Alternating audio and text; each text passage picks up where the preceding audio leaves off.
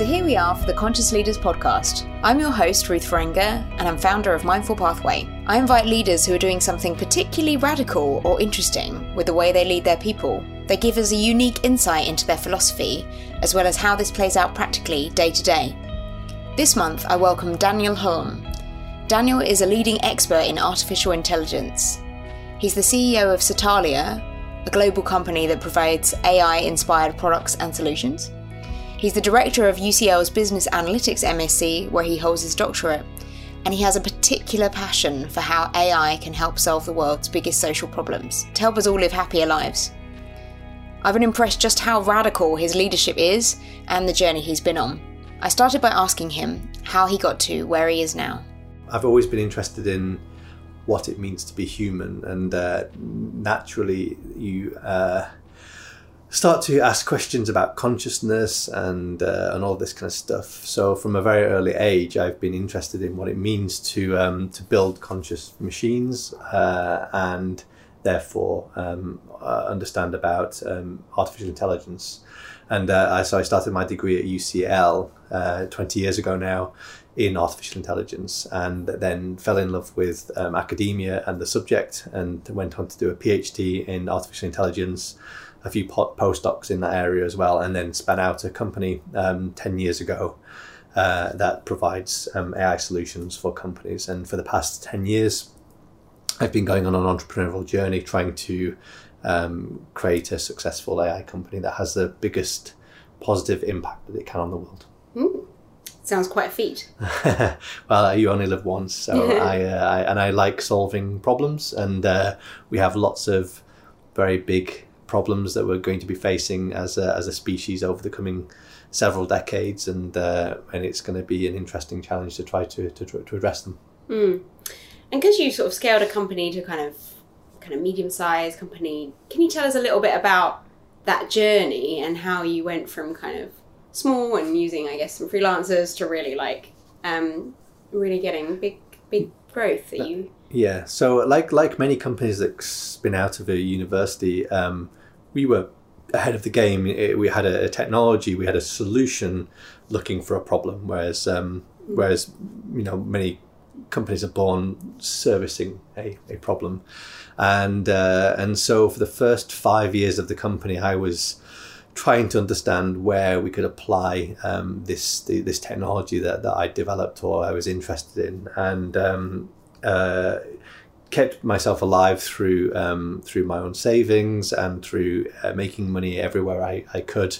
I lived in Silicon Valley for a few years, where I was paid by the British government actually to go and learn about how they innovate, how they take technology from their best universities and scale them into businesses. So living in Silicon Valley and doing that whole entrepreneurial thing over there was really educational. And was that like an incubator in itself, or was it more of a... There was 30 people over a course of, I think, 2 or 3 years that were chosen by the government here to go and essentially be educated in Kansas City. Actually, there's a place called the Kauffman Foundation in Kansas City, which is one of the entrepreneurial think tanks in America. And then as part of that program, which was a 6-month program, we got to tour Stanford and Harvard, MIT, Berkeley, all of the leading universities. So spending time in Boston, learning about how they do technology transfer.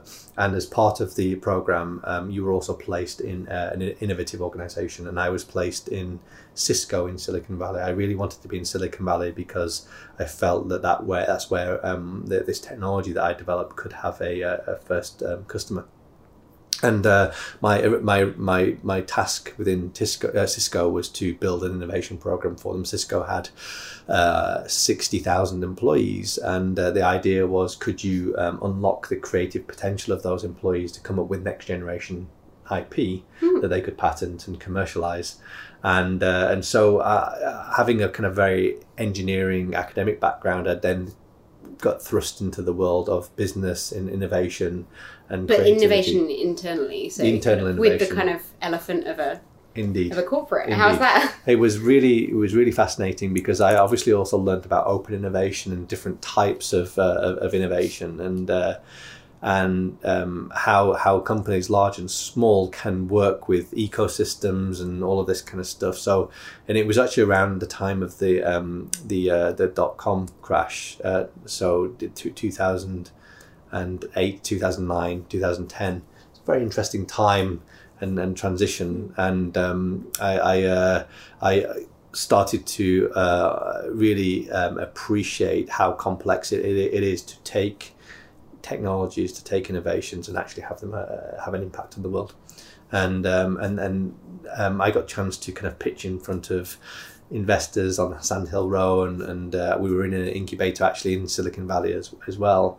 But I was never really aligned, I think, internally with this idea of getting investments, scaling businesses, making a load of money for VCs and going from there. It never really sat well with me.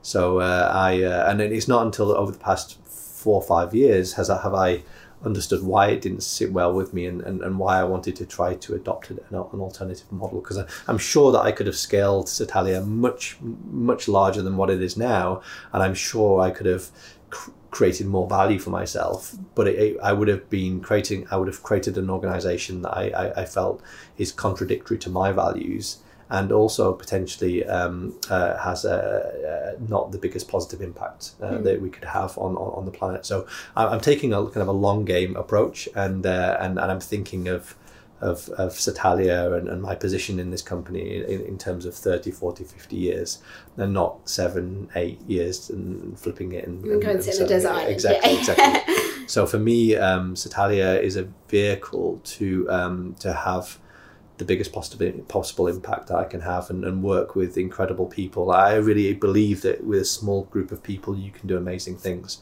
and I'd like to essentially foster an ecosystem within Satalia about where amazing talent can create the biggest possible positive impact. So I kept the company alive for the first 5 years by taking every opportunity I could have at solving problems for companies. So I was very much an independent consultant, pulling in my network of friends and colleagues where we needed to deliver on projects. And then around 2015, we landed a big client, which was Tesco. And that then gave us a runway, stable revenues to be able to hire, to be able to start to form the foundations of the company. So realistically, the company has really only been around for 5 years, and we have demonstrated that we can solve very big, difficult problems for companies using new technologies, AI, machine learning, all of that kind of stuff, so what Satalia does is that we provide these services for companies solving problems that have never been solved before. We look to productize those solutions. So we build innovations for companies, and then we look to productize them because that generates recurring revenue. But it also gives us an opportunity to take those solutions and try to figure out, could they have a bigger social impact? So you solve one problem for one company, can it be applied elsewhere? And I guess the third thing is that I'm trying to grow Satalia in a relatively unique way, because we don't have any managers, we don't have any fixed hierarchies, we have no KPIs, nobody has had to tell anybody else what to do in the company. We operate very much like a swarm, and we're only about 120 people at the moment, but my goal is to try to scale that swarm to a planet. I want to try and create a planet where everybody has the freedom to create innovations, to be able to contribute to those innovations and be remunerated fairly. And I think that in Satalia we're designing this architecture, we're creating this organizational design that allows us to operate like a swarm and hopefully tap into and unlock the creative capacity of more and more people around the planet. Yeah, and I know we've talked about this before, and it's really interesting to hear about the way you lead. And would you kind of break down this a bit for the audience, like about this kind of swarm style? It sounds like a fair amount of, or maybe an extreme amount of autonomy. And can you talk a little bit more in detail about what goes on? And this is in the range of, and also related to your personal philosophy around this. So I guess I am relatively unemployable in the sense that I can't join the club. I can't do anything that I can't just be told to do something without really understanding why. And I wouldn't want to impose that on people that I employ. So philosophically, I want to give people as much information as I can, to including giving them a strong vision that we hopefully all align on, and then they can make decisions that then align with their own values, the values or vision of the organization, without being told what to do. And I also think that the traditional hierarchical structures are not very adaptable to change. And whereas swarm type organizations can, I think, adapt more quickly to change.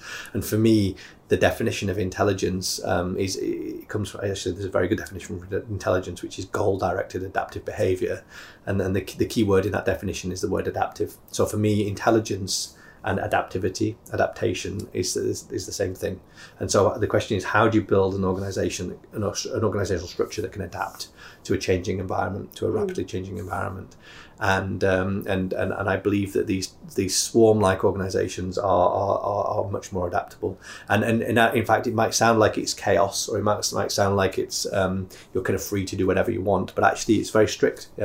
In a biological swarm, if you're a flock of birds or a school of fish, you have essentially local information and you have a set of rules that you adhere to, and that enables the swarm to be able to operate, and so there are structures and processes, and an organization like Satalia, or any organization that wants to operate like a swarm, a human organization, is actually much more complicated than a biological swarm. In a biological swarm, no individual can make a decision that destroys the whole swarm. Whereas in a company, one person could do a rogue tweet, they could send some data to a competitor. They can make decisions that can bring the entire organizations to its knees. So it's much more complex than a biological swarm, and therefore you do need to have structures and processes in place. But we just need to make sure that those structures and processes don't restrict people, but actually enable people to operate and make good decisions. And it's a subject I'm really interested in, and we think that we can enable this structure through using technology, and I can give some examples of that if that would be useful. Yeah, I was going to say actually something practical around that. I guess maybe like a day-to-day thing that people are experiencing in there, because if they haven't got a line manager, it sounds like, there's we did talk a little bit about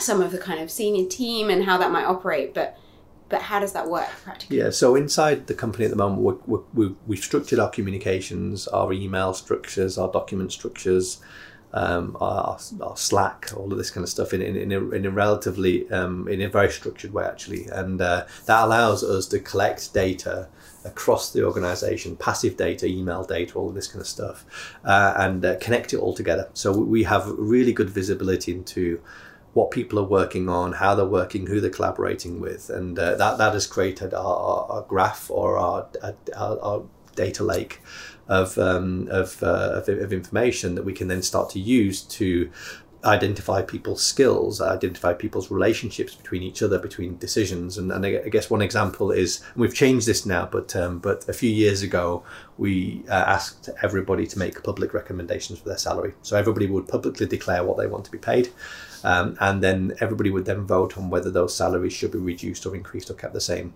And we would weight somebody's vote based on their proximity to that person, how closely they've worked with them, how knowledgeable they are about their domain, and so you could think of it very much as a weighted democracy. So you're not making any decisions on salary? No, they were. Yeah, I mean, I did, because I voted on people's salaries, but my votes might have been less than an intern's votes for somebody. Okay, so you had equal weighting. Yeah, it could have been less than equal. So it could be an intern had more votes than me for somebody's salary, because they worked more closely with them and they were in a better position to make that decision. And what we're doing is we're trying to take that principle of weighted democracy and apply it to everything. And we're still very early in this journey, but the question is, how do you identify the right person or the right group of people to make a decision based on their digital footprint, and then empower them to then make that decision. So make them accountable, make them responsible, and we want to apply that to everything. And historically, you would probably have managers, and you would have certain types of structures and processes to keep people within their boundaries. But here, what we're trying to do is use technology to keep people within their boundaries, but also enable them to make decisions that traditionally they might not be able to make in a more hierarchical organisation. And we're trying to apply that to feedback, to career development, to resourcing. All of these decisions that need to be made across a company can be made in this decentralised way. Mm. And you talked about boundaries, because this is kind of an interesting thing. Children need boundaries and adults need boundaries. I guess as an innovative company, you want to stretch people, or you want them to think outside the box, far beyond where maybe they have been boxed in the past. But yet, you mentioned boundaries as necessary. Can you say a bit more about that? Yeah, so I'm trying to think of some recent examples. There are some things that you don't know, and when you give people freedom to make decisions, if they don't have certain pieces of information, they might make bad decisions.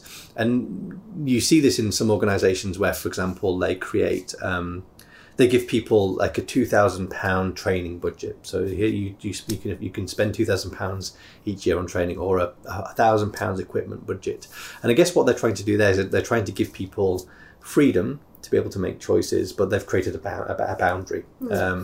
And we have some of these examples within Satalia, but when it comes to things like training and pay, we are trying to adopt a principle of complete freedom. So how can you give people total freedom to be able to make those decisions, so to be able to spend as much as they want on training and things like that, without having these fixed boundaries, and that's really the tension, is how do you give people total freedom but make sure that people don't make these existential decisions that can bring the company to its knees. So we do have some boundaries, but the idea is that we need to actually remove those, and we can remove those through guidelines, through various other things as well. There are some, I'm trying to think of some other examples that we've experienced recently, where people have felt like they know about a particular domain, but they don't, and again they've started to make decisions that they're not capable of making. But the point is that by capturing this data, by monitoring it, we can identify those problems and then we can solve them. So we treat Satalia very much like an experimental playground, and the default is let's give people as much freedom as possible, as much transparency as possible, and then work backwards. And what's the benefit of that? What do you see in terms of staff motivation, or kind of enjoyment at work, or maybe innovation or things like this? Yeah, so I think the benefit is that people do make better decisions because they have access to information. Do you think they make better decisions? Yeah, absolutely. And there is also a reduction of politics, because you don't have one person making the call over another because they've got more power than them. So I would like to think that we have zero politics. Sounds wonderful. I'm sure it's not true, but it also helps us to not have egos within the company as well. And really, we're just focusing on how do we make the best possible decisions, and not what's necessarily benefiting me as an individual. So I should say that it's very tempting to use technology, to use data, all of this kind of stuff, because for technology's sake. But we are really trying to augment the technology with organizational psychology, human psychology. So we're a big fan of creating or trying to create socially safe companies. It's very difficult for people to make public recommendations for their salaries, for example. The benefit is that if you're making recommendations for your salaries, and this is an example that we often use, which is we had a number of females making recommendations for their salaries where they were clearly undervaluing themselves. Now, in a more traditional organisation, a manager might be very happy at that, because that manager can then decide to spend that budget somewhere else because somebody's undervaluing themselves, and therefore they don't have to pay them as much. But in this company, because your salary is transparent, and because people have the ability to say you need to increase your salary, it meant that a number of females actually salaries increased dramatically because they were undervaluing themselves, and that bias was identified by the crowd, and it was solved. And so by unlocking and making transparent the data, and by working with organisational psychologists, the idea is that we create a less biased, more fair, more safe organisation. I'll say more about safety. That's kind of a... Safety, yeah. So we are currently redefining our values, our qualities and principles and all of this kind of stuff. And when we're designing structures, processes and structures in the company, we... these are big words, but we are trying to make sure that they adhere or align with 4 words. One is freedom. Does this give people freedom to make decisions? And if you have a training budget of £2,000, actually you're not giving people total freedom. You're limiting them. The second one is equality. And again, if you give somebody a training budget of £2,000, £2,000 in the UK might be very different to £2,000 in India. So therefore, you're creating something that's unequal, and so that's the second principle. The third principle is safety, and how to ensure that people have the right amount of accountability than they do authority. And what I mean by that is that if you have lots of authority and no accountability, then you can do bad things and not be held accountable. If you've got lots of accountability and no authority, then bad things can be taken advantage of. And so we are trying to figure out how do we create the right balance between accountability and authority. And also we're trying to make sure that when we create structures, that people's dignity is protected at work, so you're not being told what to do, for example, and that you have the opportunity for your dignity to grow. So safety is really, really important. And the fourth and final one is around justice. So where there is a malicious behaviour or negligence or mistakes, these things do happen. How do we make sure that there's a fair process to reward people or to help people to develop themselves? And thinking about your kind of system and your swarm and the group of people that work together, how did you come up with those values? Was that something that you wanted to lead on, or? Yeah, so actually I spent 2 years now really thinking about our purpose, and the reason why I've been thinking about this is because I'm not just trying to think about a purpose that works for Satalia. I'm trying to think about something that would scale to a planet, which I know sounds a bit... You talked about this. I'm interested in this planet. A little bit ambitious, but I have...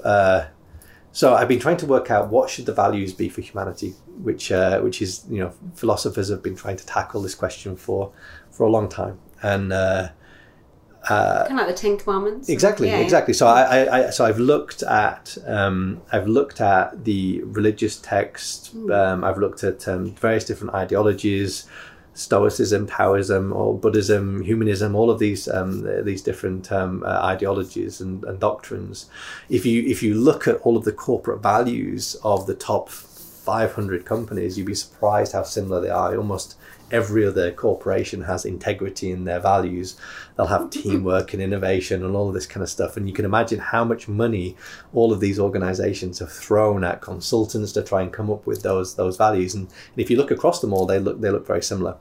And I my hypothesis, having read a lot of philosophy and a lot of these ideologies, is that you could group these or categorize these different ideas into four parts, into four groups. So the first group is around creating broad wisdom. So how do you become wise as a human being? How do you know yourself? Know thyself is on the Temple of Adelphi, but and that's knowing yourself as a broad human being, and understand about sociology and psychology and all that kind of stuff. So that's one set of concepts. The second set of concepts is around becoming intelligent or creative in a particular domain, which is actually quite subtle. But how do I develop a skill? Like mastery. Mastery, exactly. And it doesn't necessarily mean that it has to be a skill that's valued by society, because if I was a data scientist 3,000 years ago, it would not be valued by society. So, but how do you and if you link these two together, it's your kind of classic T-shaped person, your broad wisdom, and then a deeper set of skills. So how can you get to the point where you are so good at something that you can create, that you can push the boundaries in some aspect of humanity? So the first two of these concepts relate to you as an individual. The second two relate to your interactions with other people. And this is going to sound obvious, but the third one, and I prefer the phrase from the Hippocratic Oath, which is first do no harm, or it could also be interpreted as don't do to other people that you can do to yourself, all of this kind of stuff. So it's essentially don't be negative. Don't do things that are bad. And the fourth one is the kind of opposite of that, which is do things that are good, and or live beyond yourself. How do you contribute positively to society beyond the needs of yourself? So so these are actually four qualities that we have identified across these different ideologies. And these are the four qualities that we look to try to cultivate within people in Satalia,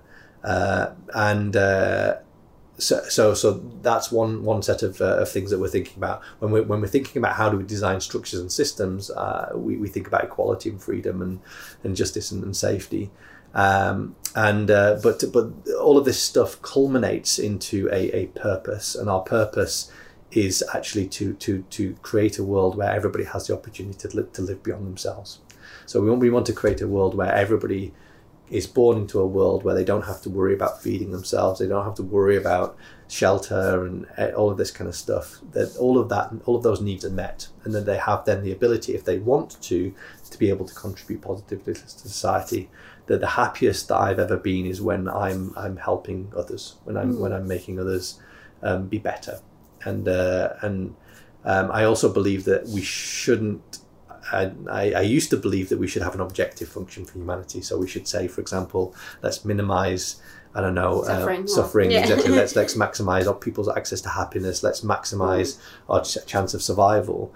And the reason why I thought we needed to have an objective is because historically I thought that humans are not very good at thinking of the long term. We're not thinking about our survival in the next 100 years and protecting ourselves from meteorites and all this kind of stuff. But when I really take a step back and think about the people that have become very wealthy, independently wealthy, and the people that I think have developed that wisdom, you do see them investing in the future of humanity. And so my feeling right now is that if we can make as many people in the world as possible to give them opportunity to be wiser, to develop their skills, and to contribute to humanity, they will work out how to solve these big existential threats that we're going to be experiencing over the coming decades. Wow, so that's quite a process you've been through in terms of your own kind of philosophical development, and then thinking about the individuals in the company and the wider purpose and this living beyond yourself. How does it resonate? Is it especially especially in just recognizing that your firm is geographically spread? So how are you proliferating? How are you? So it's a really good question, and because one of the biggest challenges that you have in a company is tying the big purpose, the big P purpose, with the things that you're doing every day. How does sweeping the floor or fixing this bug in some code? How do these things tie together? And one of the things, exactly. One of the things I've started to realize, particularly from a leadership perspective, is so I'm intrinsically motivated to try and make things better. I think that I get out of bed in the morning and I want to try and contribute somehow positively to society, and I'm sure that other people do too. But historically I feel like I've assumed that everybody feels like that. And what's interesting is that more recently I've been asking CEOs, I've been asking leaders of companies, what do you do, right? What do you do on a day-to-day basis? And the general comment that comes back is they spend their time traveling the world trying to keep people excited about what they're doing, about their mission, and that makes me sad. For kind of buoying off. Yeah. It makes me sad because it makes me sad, first of all, because I would love people to be intrinsically motivated, and they wouldn't need to necessarily have somebody to remind them of the big problems that we're facing in the world and why we're doing what we're doing. But it also makes me happy because it's something that I think that I can do, and I've started to realise my role as a leader is to do more of that, and not just to expect that people are intrinsically motivated. Ideally, we would have a self-organizing system where everybody's contributing in that way. But I'm really starting to appreciate now the importance of influencers, the importance of leadership, and not that it's different or not that it's special or more special than a software engineer. It's just a different set of skills. So it shouldn't be lauded above any other type of skills. But it's something that I'm thinking about. How do we build into our organizational structure? How do we identify influencers? How do we empower those influencers within the company? And without creating fixed hierarchies? Because I guess historically you would have the leaders or the influencers would be people that would climb up the hierarchy. And I think companies are realizing now actually that many of the people across the organization can be influencers, and the challenge is how you empower them. So that's a journey that I'm going on, and if I was being completely frank, it's a journey that I'm now starting with Satalia this year. So it's taken me 2 years to form this stuff, and of course I've had dialogues with many people in the company, so they have a general feeling about what's going on, but it's taken me this long to actually consolidate what we do and synthesize it into this structure. That actually this week I'm going to be writing a blog article about. So it's good timing. Yeah. And you talked before to me about the kind of gut instinct and your kind of conscious process around some of these decisions. It sounds like you haven't wanted to be rushed over this stuff because it's super important. Yeah. And how have you followed your? It sounds like instinct, but I don't want to put words in your mouth. Yeah. Instinct is a funny word because it's only in my early 30s that I started to realize that a lot of people have a voice in their head, and not that like the schizophrenics or anything like that, but they have a narrative, or they have multiple voices in their head, and their heads are very busy, very noisy, and this might come as a surprise, but I've met a few people that also have this, but I don't have a voice in my head, so my head is empty. I feel present. I feel still. I feel connected to everything around me right now, but there's nothing going on in my head. So there's no voice that says like, "Oh, you missed that." Or should I say this thing? And I've started to understand there are certain phrases that people have in their mind. That I think probably you don't have a running commentary. No, I don't have a running commentary, and I can imagine that must be incredibly exhausting. Yeah, it's basically why I picked up meditation. Yeah, indeed. And actually, I used to teach. I used to do martial art that had a meditative component, and I never understood the idea of emptying your mind. It didn't make any sense to me until my early 30s. And so I think that has enabled me to not necessarily hold myself back when making decisions and things like that, because I feel like I make decisions with my body. I don't make my decisions with my mind. I make it with my body. Tell us what that means. It means that I feel the world around me, and then my body moves and I say stuff, and I can hear myself saying stuff, but there's nothing much in between. I don't have visibility into what's being processed and the decisions that are being made. And I think that's a good thing, because it means that I think that I can make decisions quickly. Maybe I can take more things into account. People often comment on how much I can hold in my head, but I don't have anything in my head, but there's something going on in there. But the counter to that, the problem with that, is that if I have a decision that needs to be made, I have to wait. I have to wait for it to come out of the darkness. I can't force myself to make a decision, and so that's why it's taken 2 years to form all of this stuff. I've absorbed as much information as I could, and then what's happened is that's coalesced and it's crystallized into these concepts. And interestingly, we're going to in Satalia try to use natural language processing. So we're trying to use AI to look at all of these different texts to see if also it identifies these common structures. Yeah. So we can see whether the results of my analysis, my research, aligns with what the AI can find.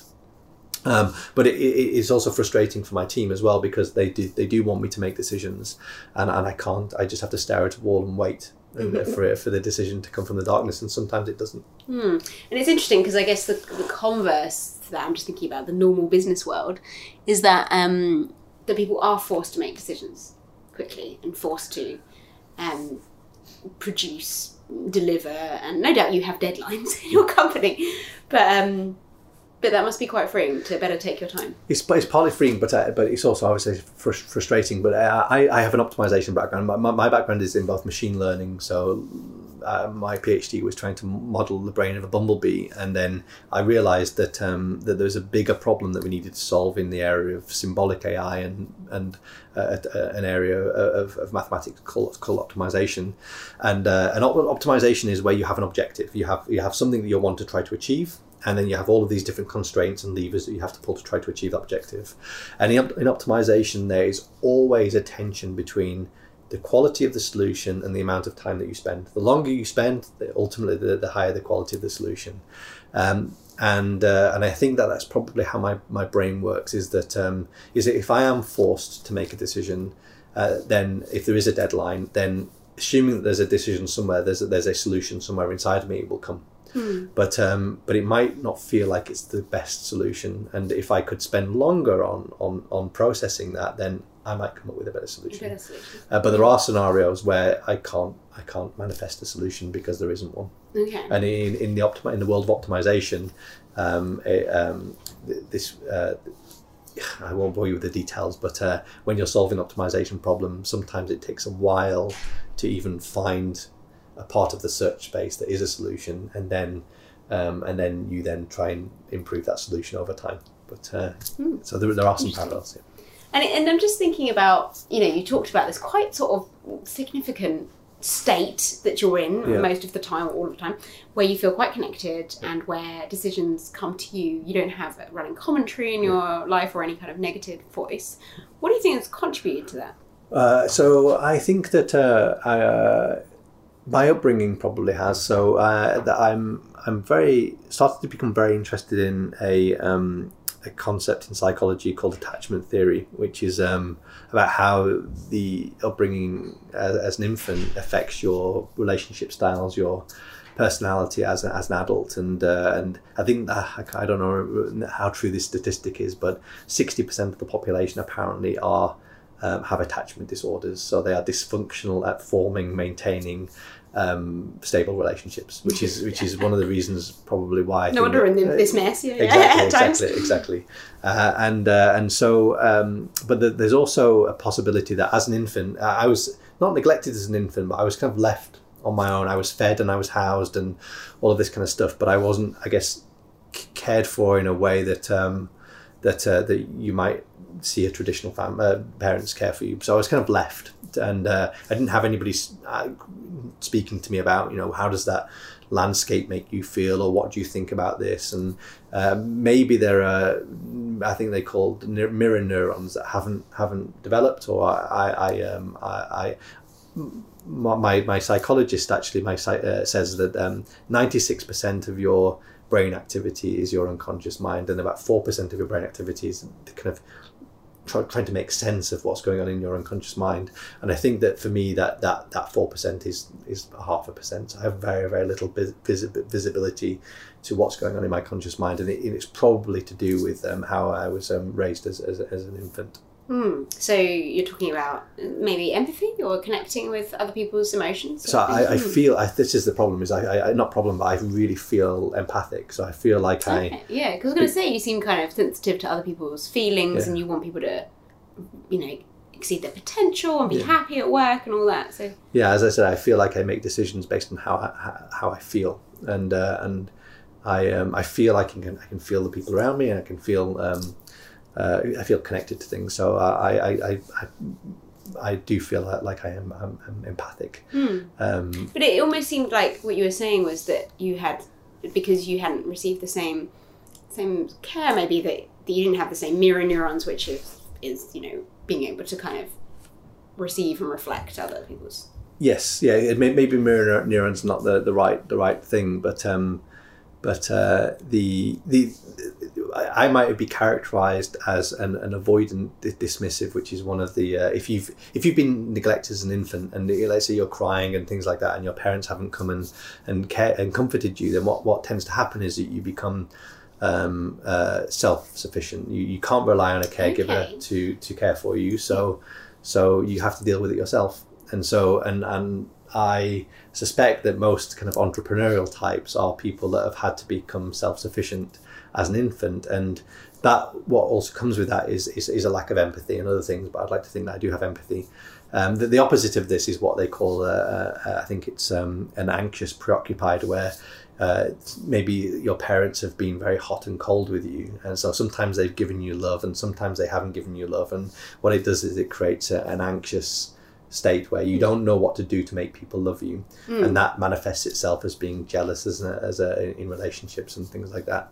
So it's amazing actually that how much of a template there exists with respect to how you're brought up as an infant. But I'm still on a journey of trying to understand that myself. Interesting journey. Yeah. And do you kind of consider this with your teams and the people and how they feel? What type of person have you gone to any lengths to get people to kind of understand each other and kind of grow, I guess? So right now, I've been mainly focusing on how do we get Satalia to become sustainable, financially sustainable, and have a good reputation in the market. But we're constantly thinking about how to make sure that the well-being of our organisation is the best it can be. And as I said previously, because I'm intrinsically motivated, and because I don't rely or need to have somebody to care for me. In fact, I resist and reject care. If anybody tries to make me a cup of tea or to try and do something for me, it's something that actually I know I find it very difficult to receive care from people. And so I have assumed, I think, that other people don't need care. They don't need, but what I'm realizing now is actually people do need to be thanked, and they do want to feel like they are cared for and this kind of stuff. And I'm trying to make sure that my personality doesn't have a negative impact on the culture of the company. So the kind of pastoral support you're working on. Yeah, exactly. And as it happens, I think if you ask most people in Satalia, they're very, very happy. So I'd like to think we're doing something right, but I do think that the personality or the culture of a company is intrinsically linked to the personality of the leadership or the founders, and where I think companies have deficiencies, those deficiencies are most likely in the leadership, and so I need to and want to make myself the best that I can be, because that will hopefully mean that Satalia is the best it can be. And just briefly, how do you do that?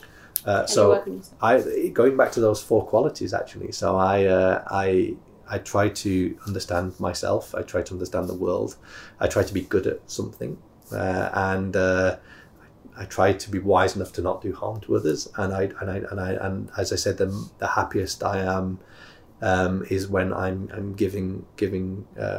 Inspiring others and living beyond myself. And that is a really interesting point there. It's something that I've sort of worked through, I guess, through philosophy, is that, if everyone's in the middle thinking about, if you imagine kind of concentric circles, just me and what I can do for myself and my life and how I can have a great time, whatever, then we're basically fucked. And the wider the circles, where you can think about your family, your community, or your company, or whatever it may be, and maybe humanity, about this new planet, then basically we've got a chance, in surviving as a human race, and I guess enjoying the journey a bit. Yes, and that's what the heart of Satalia's purpose is, that to try to help people not just focus on themselves and in any way to be able to contribute positively somehow to outside of themselves, whether it be to humanity or whether it be their neighbour, and I think that if we're able to unlock the potential of everybody on the planet, because most of the people on the planet are just trying to survive. But if we can change that somehow, then I think that we can